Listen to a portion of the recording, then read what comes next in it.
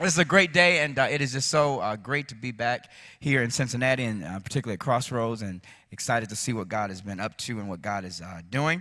And as you've been talking about this whole idea of being one, I really felt this particular text would really help us wrap our minds and hearts around it. It's coming out of the book of Romans, chapter 8, and I believe the scriptures will be up on the screen. If any of you are taking notes, you just might want to take a notation of where we're coming from. Romans chapter 8, beginning at verse 1.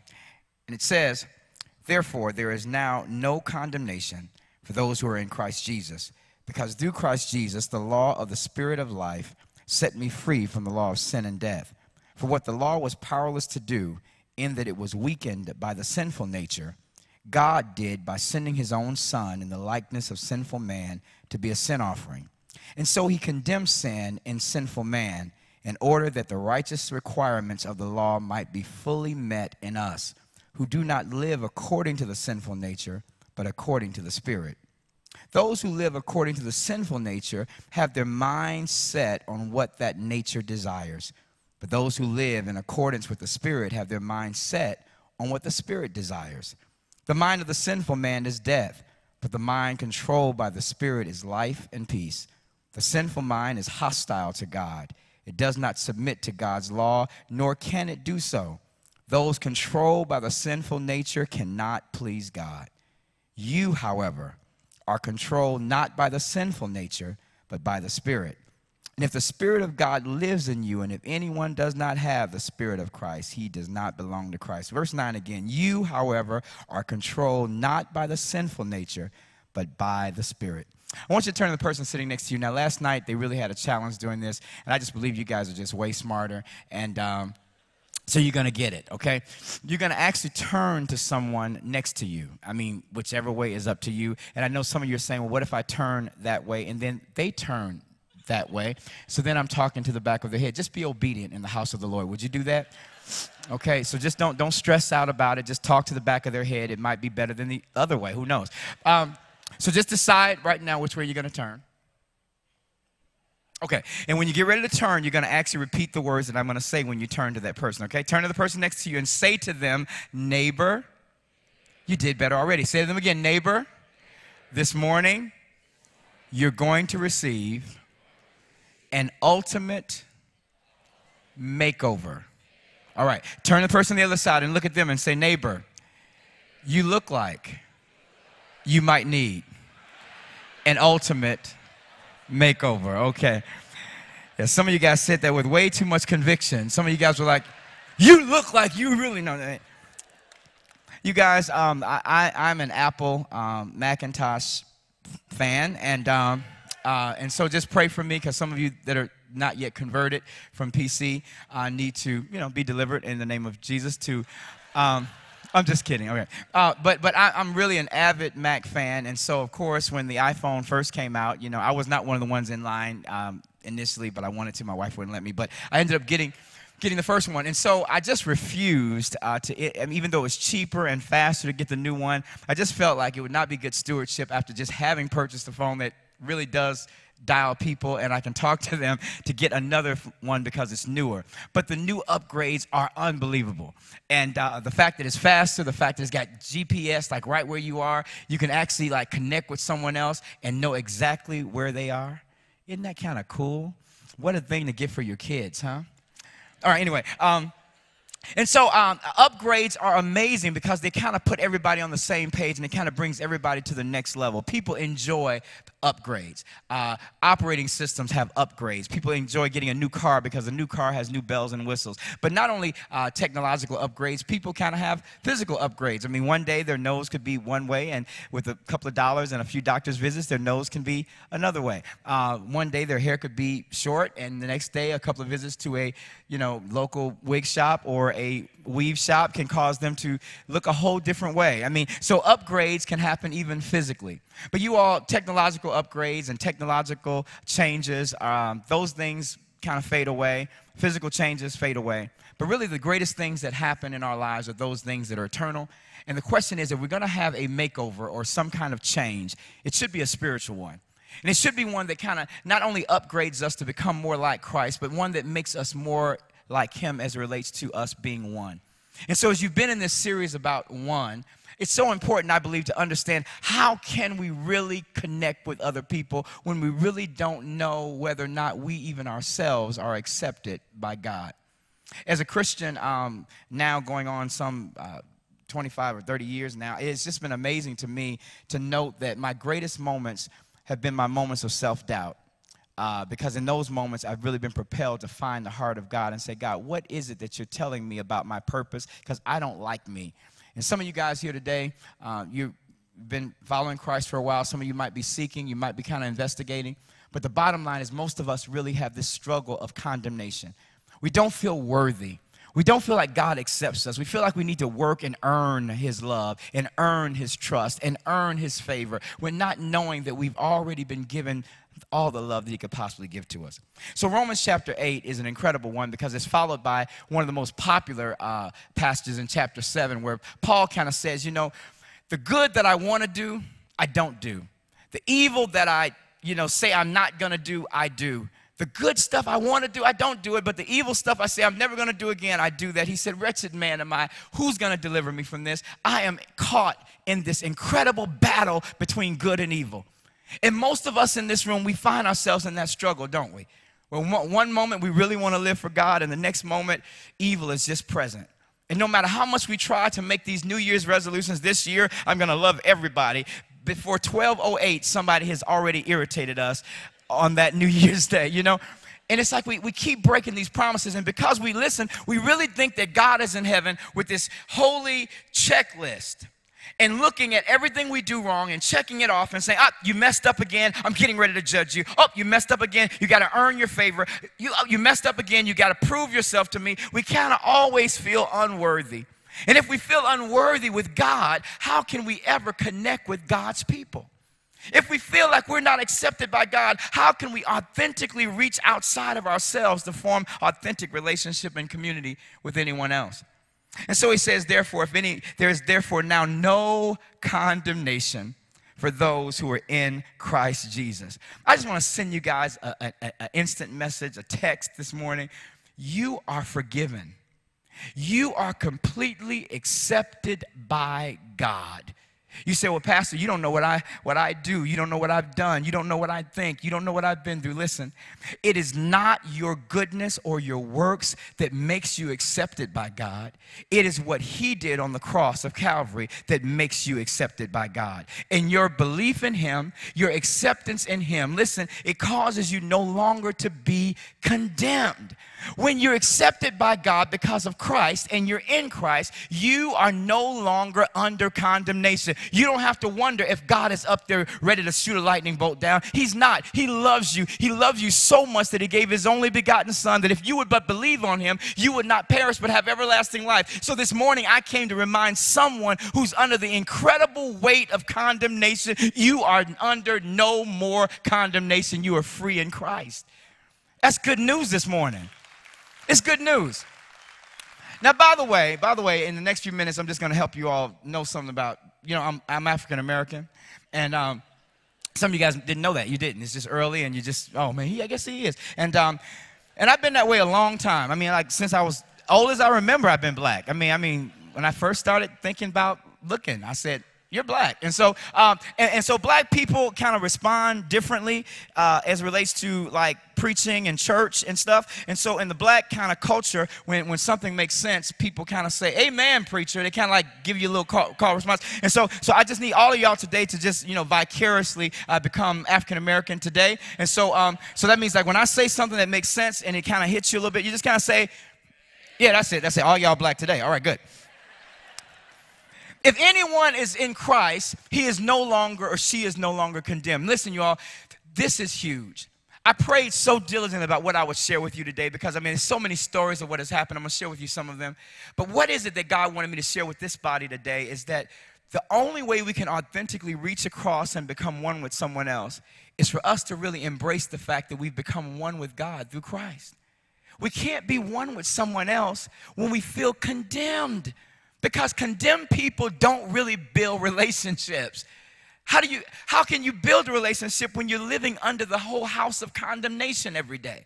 But when you're free from that, you're able to come out of yourself and then authentically build bridges. He said, there is therefore now no condemnation to those who are in Christ Jesus. Why? Because through Christ Jesus, the law of the Spirit of life has set me free from the law of sin and death. He says you are the law. And by the way, the Ten Commandments kind of came, God gave them to the world and said, you know what? This is what I want you to do. This pleases me.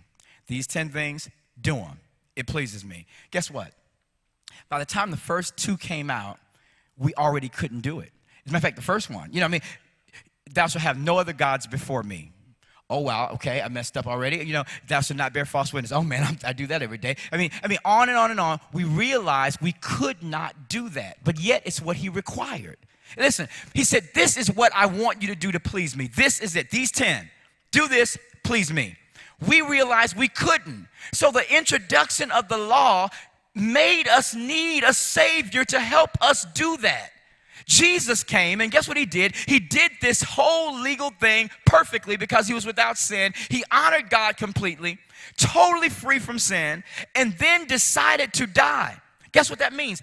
The wages of sin is death. Jesus never sinned.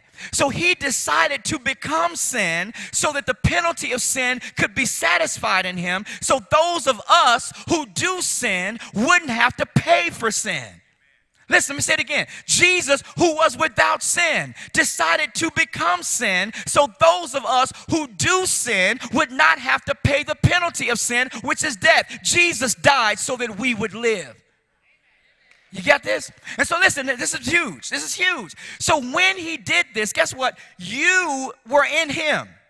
You and I were in Christ. When you say I'm a Christian, it doesn't mean you're part of a religious sect called Christianity. It means you are in Christ. Christianity is a religion only because the world has to figure out what to call us. But technically, Christianity is beyond a religious sect. It is really a relationship. And we are in Christ. When you're in something, you can't be different from the thing you're in. You're inside the building. You're not able to say, well, I'm in the building, but I'm really not. I'm actually in the parking lot. No, you're not. You're in the building. So whatever happens in the building, you must now experience the same stuff because you're in it. You can't be in it and then not of it. When you're in Christ, that means everything he went through, you went through because you're in him. Are you just making sense? If I'm in my car, I'm not in my house because I'm in my car. So wherever my car goes, I then go with my car because I'm in it. So if I'm in Christ, everything he went through, I went through because I'm in him. When he died, I'm in him. I died in him. When he rose, guess what? Since I'm in him, I rose with him. And there is therefore now no condemnation because what God needed to be satisfied by the law, Jesus did it because I couldn't. And because he's pleased God, guess what? I, through him, can now please God. Does that make sense? Now listen, here's the key.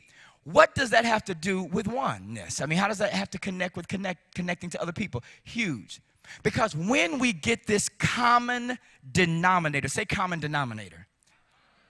When we get this common thread of acceptance by God, it tears down the walls that divide us.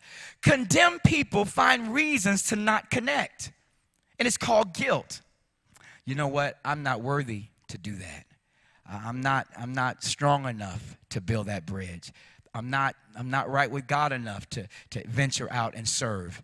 So you know what? Let me just kind of stay in my condemnation party and not move outside of this. And so most people never authentically build relationships because why? They feel condemned. But people who really know that they've been set free from the power of sin and the power of the flesh, guess what they do? They lose their selfishness and they go outside of themselves. When I moved to Detroit about 5 years ago, actually this month or so, I had an incredible meeting with about 9 pastors, and it was the most amazing thing in the world because I'm new to Detroit, and I'm excited to be there, and 9 pastors called me in and said, hey, young man, we understand you're pastoring here. Come on and meet with us. I said, well, cool. And so I get into the office of these pastors, and they said, well, all of us are in agreement about what we're getting ready to say to you. I said, well, great. And I sit down, and they said, we understand that you have a multicultural church, and, this is Detroit. And Detroit really is not multicultural. We're black. This is a black city. Suburbs are white. Detroit is black. And the last thing we need is someone like you bringing white people back into the city. So what we're going to do, all 9 of our churches, is collectively pool our energies to make sure that your church fails. I said, excuse me? I mean, because, you're just kind of thinking these pastors are going to have a Bible study and talk about Jesus and, maybe talk about the lost or how we can do something to win people to Christ. But no, they kind of said, no, we've decided this already, but we didn't want to keep this a secret from you. Either we're going to find something on you or put something on you, but you and your church, I almost feel like, and your band of merry men, you guys are going to fail. And, I'm sitting there literally only a month into being in Detroit trying to recapture my brain from hearing this. And I finally said, could you show me in Scripture, where what I'm doing is wrong? This has nothing to do with the Bible. I said, well, good. Whew. You guys, okay, that's all I need to know. I'm talking to crazy people here. And so I left the office. Of course, my heart was heavy, and I'm just totally confused at how, 9, kind of known pastors in the city of Detroit could say this. And I went back to my church and said, well, guys, I guess we finally have arrived. The fact that now we've got 9 huge groups of people that are destroying what we're trying to do, it must mean that we're doing something for the Lord, because he says that when you are loved by the world, you are not of Christ. But when those who are not a part of the kingdom, kind of like these guys were, when they begin to come against you, you've really shown that Christ is in you. So I guess what? We must have arrived. The church began to exponentially grow. We began to have unbelievable growth. And these now 9 have now moved to just 2, because 7 of them have recanted and repented and said, you know what? We see the work that God is doing through you, and therefore we now apologize for saying what we said to you, Pastor. We shouldn't have done it. Now listen, here it is. Here it is. If my opinion of those guys was not birthed out of an idea of Scripture as far as what does it mean? Listen, what does it mean to be one with God? I would be so insecure when someone comes against me with negative stuff. Because I would be thinking in my head, well, am I doing something wrong? Am I saying something wrong? But what is my barometer? What is my common denominator? There is no condemnation. I cannot be condemned when Jesus was condemned for me. There's nothing that can come against me that can make me feel unworthy, because I've been made worthy by Jesus. I'm not worthy by my actions. I'm worthy by his actions. I'm not accepted by God by what I do. I'm accepted by what he did, and my belief and my faith in that. And that understanding causes me to get out of myself and to cross some boundaries and to engage with some people that normally I would never engage with. Because you know what? When I do that, I'm engaging with another part of the body, because it's not how you do what you do. It's the fact that we have one common denominator, and that is Jesus Christ, that makes us one. Now, here it is. I grew up in Chicago, and in the Baptist background, Chicago, in the Baptist background, Baptist people are different. They really are. And they kind of, have church in the Black Baptist way. And so then you got Pentecostal black people who have church a whole nother way. They are very excited people. And they really are. And then you got this other camp of people who really don't want to be affiliated with any denomination. So they're non-denominational, but they have their own denomination called non-denominational. And it's amazing, because they have like non-denominational meetings and with all of the other non-denominational churches. Then they elect like a non-denominational head. So it's like, that's a denomination. But anyway, but it's the denomination of the non-denominationals. All right, so you got this group of people. So I saw growing up all these camps of people worshiping, and they never came together. And my question was, why is it that the body of Christ never comes together? What is it about the camp of Baptists or the camp of non-denominations or the camp, that we don't come together? You know what it is? We build camps around what we value and how we particularly worship or how we connect to God, and we don't get the common denominator, which is Jesus. Do you know when we get to heaven, there's not going to be a Baptist heaven? There's not going to be a Pentecostal heaven. Did you know there's not going to be a non-denominational, denominational heaven? Do you know that when we get to heaven, there's not going to be a white heaven, there's not going to be a black heaven, there's not going to be an Asian heaven, a Latino heaven? When we get to heaven, there's not going to be a suburban heaven or an urban heaven. When we get to heaven, there's not going to be an east side heaven and a west side heaven. When we get to heaven, there's not going to be an 8:30 heaven. I know. I mean, just a bombshell. It's just not going to happen. But every tribe, every tongue, every kindred, everyone who has accepted Jesus Christ as Savior and Lord, they will all worship around the throne of God together, and so it will be forever. And if that's the way heaven's going to look, we need to have a sneak preview of coming attractions. The worst thing in the world is to see a movie trailer, and then go to the movie, and the movie is not like the trailer. Imagine watching the Batman trailer and knowing that this is what I'm going to see, and you go and see Mamma Mia. Nothing wrong with Mamma Mia, but that's not what the trailer said. I went to see Batman. I mean, you're looking for Batman and the so serious. You're looking for all of that, and then you go and you say, the whole ABBA stuff, and you're like, man, I did not sign up for this. I saw a trailer with the Dark Knight, the Bat, the Joker thing. I saw that. That's what I want to see because that's what the trailer showed. Well, if the world is looking at the church for a trailer of heaven, then the church should look like what heaven is going to be like. And we need to start showing the world the body of Christ unified. Amen. One is not an option. But we can't be one when we are so condemned. And those of you in this room that are going through this struggle of feeling unworthy, I come to make an announcement. You have been made worthy through Jesus. Not through your own righteousness, not through your own goodness, but through the goodness of Christ on the cross. You have been made righteous and accepted by God. What he did by his obedience and his death and his burial and resurrection, you being in him has made you accepted by God. You can come to him and say, God, you know what? I know I'm no good. I know I mess up. I know I'm not worthy. But because of the blood of Christ, I have been made worthy, and I now have access to you through him. And I worship you, and I serve for you because I am accepted by you. Does this make sense? Now, this is huge. This is huge. Let me tell you why. Because when we get this revelation, the walls that have divided us can come tumbling down. They can just crumble. Because no longer am I separated from you. Because you are part of my body. Because this common denominator of oneness has happened. There is no condemnation. Every believer across the world, we are accepted. We are a part of the beloved. Why? Because of what Christ did. And guess what? If you're in Christ, I'm in Christ. And guess what? That makes us one. There's a city called Portage, Indiana. And when I was a youth pastor in Chicago, I met a friend who was a pastor who just assumed a pastor to this church, and it was really pretty amazing. He didn't know that the church that he was getting ready to pastor was a pretty different kind of church, and so he was up preaching one day, and great church, but he happened to get into Black History Month, and that's the only month that we can really be black and it not be an issue. And so all of February we can be black the whole month, and it's just no problem at all. So we, just Black History Month, let's just go for it. And so this pastor decided that month to talk about the accomplishments and the things that African Americans had done, just kind of Dr. King and stuff. And as he began to talk about Dr. King and all these people, there was an unbelievable quiet that kind of hit the congregation. I mean, just a hush. And as a communicator, you just kind of know when something's not right. And so he kind of sensed that this is not cool. So he went to his wife afterwards and said, honey, was it just me or was it? She said, honey, it just got really quiet. He said, I'm just wondering about that. So he went to one of the elders and deacons and said, I just always want to make sure that I'm connecting when I speak. And it seemed like during the message today, when I started talking about Dr. King and, African Americans, it got a little quiet. He said, well, it should, because we hate black people.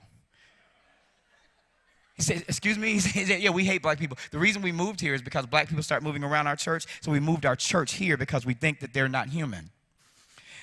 Can you imagine? This is the truth. So he said, you think that they're not, so you think they're like, E.T. or like, War of the Worlds? What do you mean they're not human? He said, we don't really think they have full souls and they're not really redeemable. So we just had to get away from them.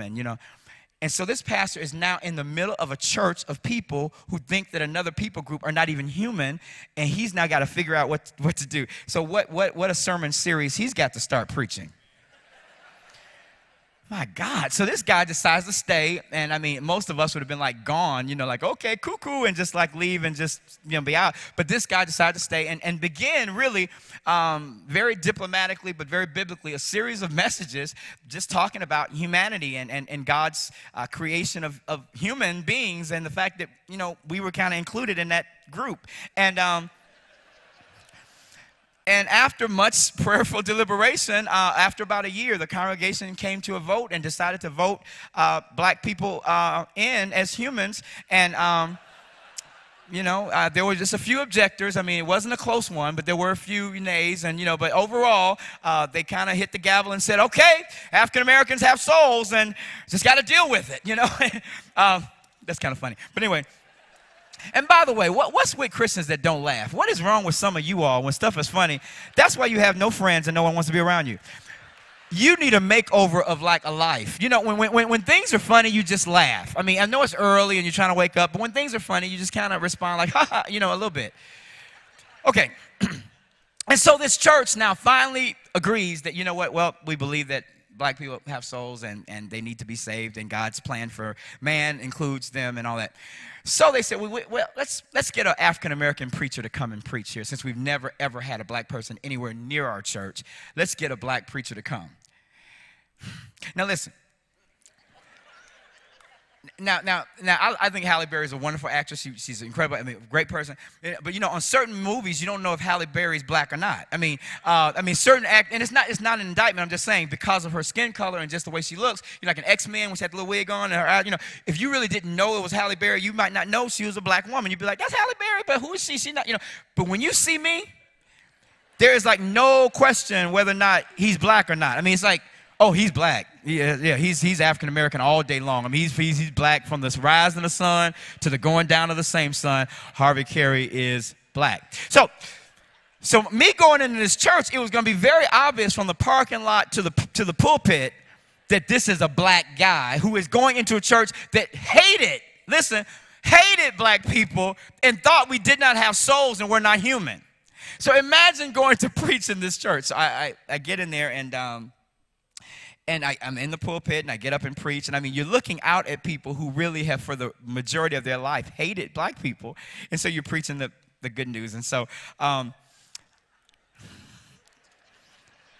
preaching, I'm doing it, and God is so favorable. I mean, the Word of God is just powerful. The Word of God works. I mean, your opinions don't matter much, but the Word of God really does work.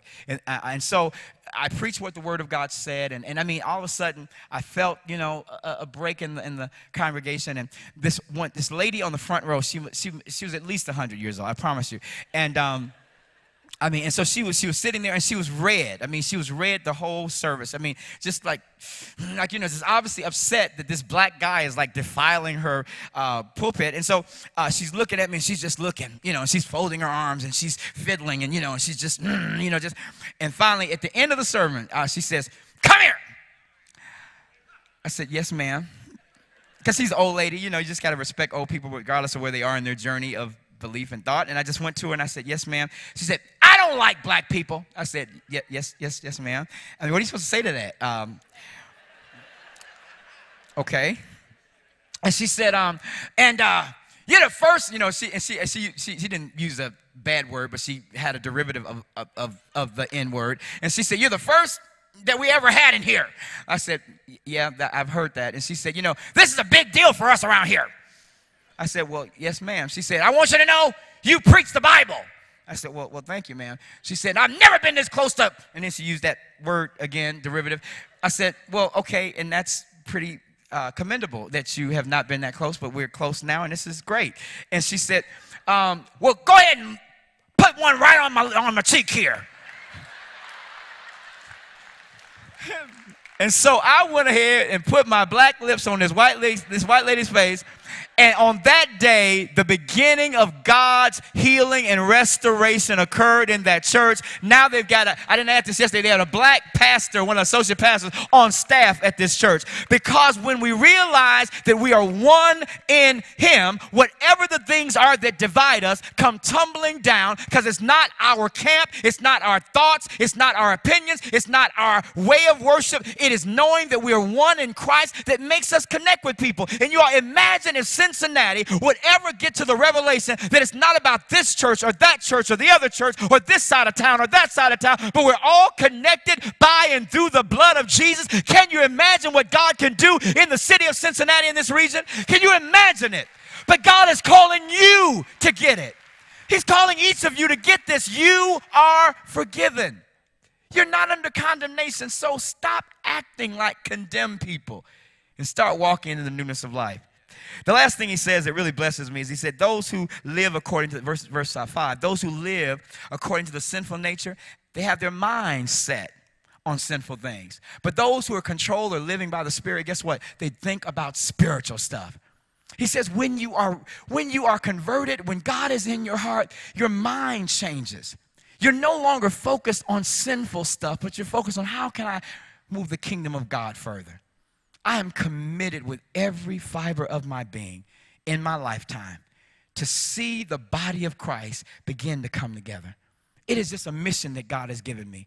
Our church is multicultural. I didn't start it that way. I did not intend it to be that way. I have no idea how it happened. I mean, I just don't even know. In the heart of Detroit, Michigan.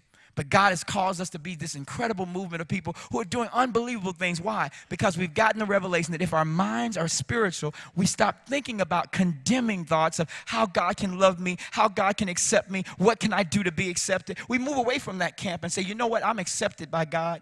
Even though I'm in a journey and I'm struggling in some areas, I can still serve him.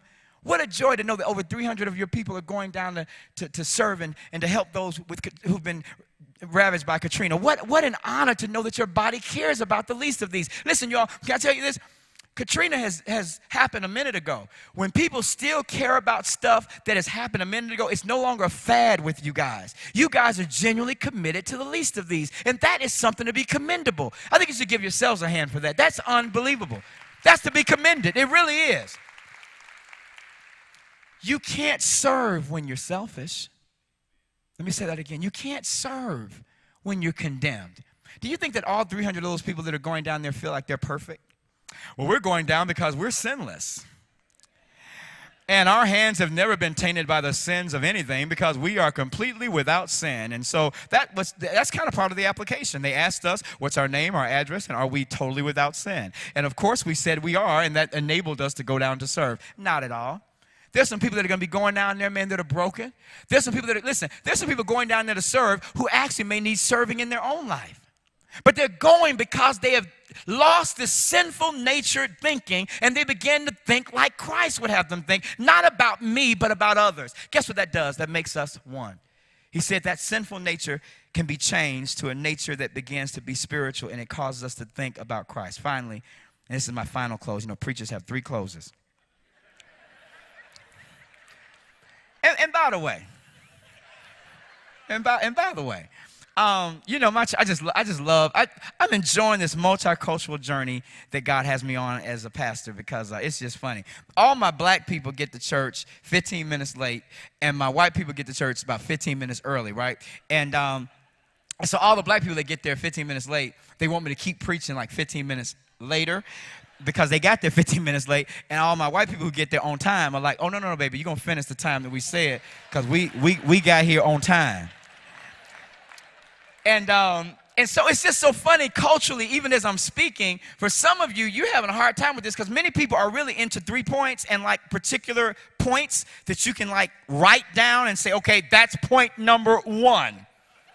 Good. Okay, and we're progressing to point number 2. Very good. And we know that 3 means conclusion. So we know that that's a wrap-up time. Point number 3, good. That's about 3 more minutes on the other side of that point because that means closing. And so when I don't do that, some of y'all are totally in the wilderness right now. Some of y'all are like, okay, was this his first point? And if that's the case, then what the heck time are we going to get out of here? So anyway, it's just funny to me. So this is my final close. So figure that one out. He says, you, however, are not controlled by the sinful nature, but by the Spirit. Paul ends with this incredible statement. You, however, are not controlled any longer by the sinful nature, but you are controlled by the Spirit. You are not under the allegiance to something that is dead. Your old nature, whether you know it or not, is dead. The moment you accepted Jesus, guess what? There was a rebirth. And your old sinful nature was crucified with Christ. It's dead. It's dead. And guess what happens? The night of the living dead tries to happen. Where your old nature tries to come up and says, I'm still here.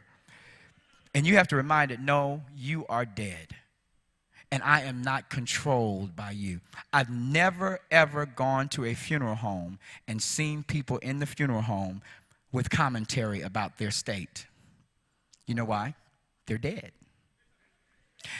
I've never seen it. I mean, I've been preaching for a while and doing funeral services. I've never seen anyone saying, why am I wearing this? Who put this on me? This is not my color. Because I'm dead. And what I wear doesn't matter because I'm dead. Why am I here with all these other people? I'm a very private person. They got me in this parlor with 4 people, strangers I don't know. I've got to share this parlor with 4 people. I don't like people. Well, you're dead. And regardless of where I am in the parlor, it doesn't matter because I'm dead. And dead people don't have opinions about who they share the parlor with. You are dead to yourself. And when God places you with people that you normally wouldn't be with, that has nothing to do with, I wouldn't normally be. Well, who cares what you would normally do? You are dead to yourself and alive to Christ. So if God places you in a situation that you normally wouldn't be in, say, oh my goodness, this must mean that God wants his life to show through me in this situation and not my death opinion of what I want. And guess what happens when this occurs? When we realize that we are no longer controlled by our sinful nature, we begin to act like Jesus because we're no longer conscious about being evil and sinful and under the control of the influence of the enemy. We actually begin to act like him. And guess what we do when we act like him? We begin to do stuff like him. Listen, you all, whatever happened to us being the body of Christ and showing the world what Jesus can actually do? I'm not talking about a bunch of people meeting in a building and singing songs and stuff and then not changing the world. But I believe that we indeed are the body of Christ. And when Jesus walked the earth, miracles happened. When Jesus walked the earth, unbelievable change occurred. And when you get the revelation that Jesus is in you, you will begin to act like he acted and change the world like he did. And so here's the challenge as I get ready to take my seat for the final time. Then it's what we do. We put our glasses on, and then we get our Bible, and then we still talk.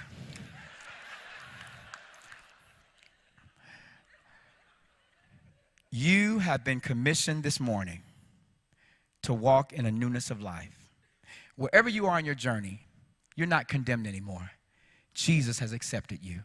Pastor, I drink, I smoke, I curse, I've got all these thoughts in my head. I know he doesn't love me. While you were yet a sinner, he died for you. He didn't wait till you start coming to Crossroads and being a part of this for him to now accept you because you're connected to a community. He accepted you while you were yet a sinner. And if he can love you when you were far from him, and if he can die for you when you were not even a part of his family, how much more will he now love you now that you are a part of his family? He's forgiven you. Walk in a newness of life. And with that, reach out to someone else and become one with someone who's quite different. Because you're in a parlor with somebody that you normally would not normally talk to, but you now have no option because you're not alive to you. You're dead to you, and you're alive to Christ. Does that make sense? Are y'all ready to change this city? Are y'all ready to change this town? Are you all ready to move forward with some power? Let's pray together and believe God. Let's bow our heads. Father, you are awesome. And God, I thank you so much for the privilege that we've had to gather around your word, God. This message is so important because if we don't get the revelation that we're not saved by works, but we're saved by grace, oh God, we'll miss the whole deal. We're not accepted because of what we do. We're accepted because of what you did. And so now, God, breathe upon these, your people. What a great people this is. And help us to realize that we've been positioned to change the world. We love you. We honor you. We bless you. Thank you for forgiving us. Thank you for loving us. And it's in the name above all others that we pray. In Jesus' mighty name. And every saint said amen and amen. God bless you.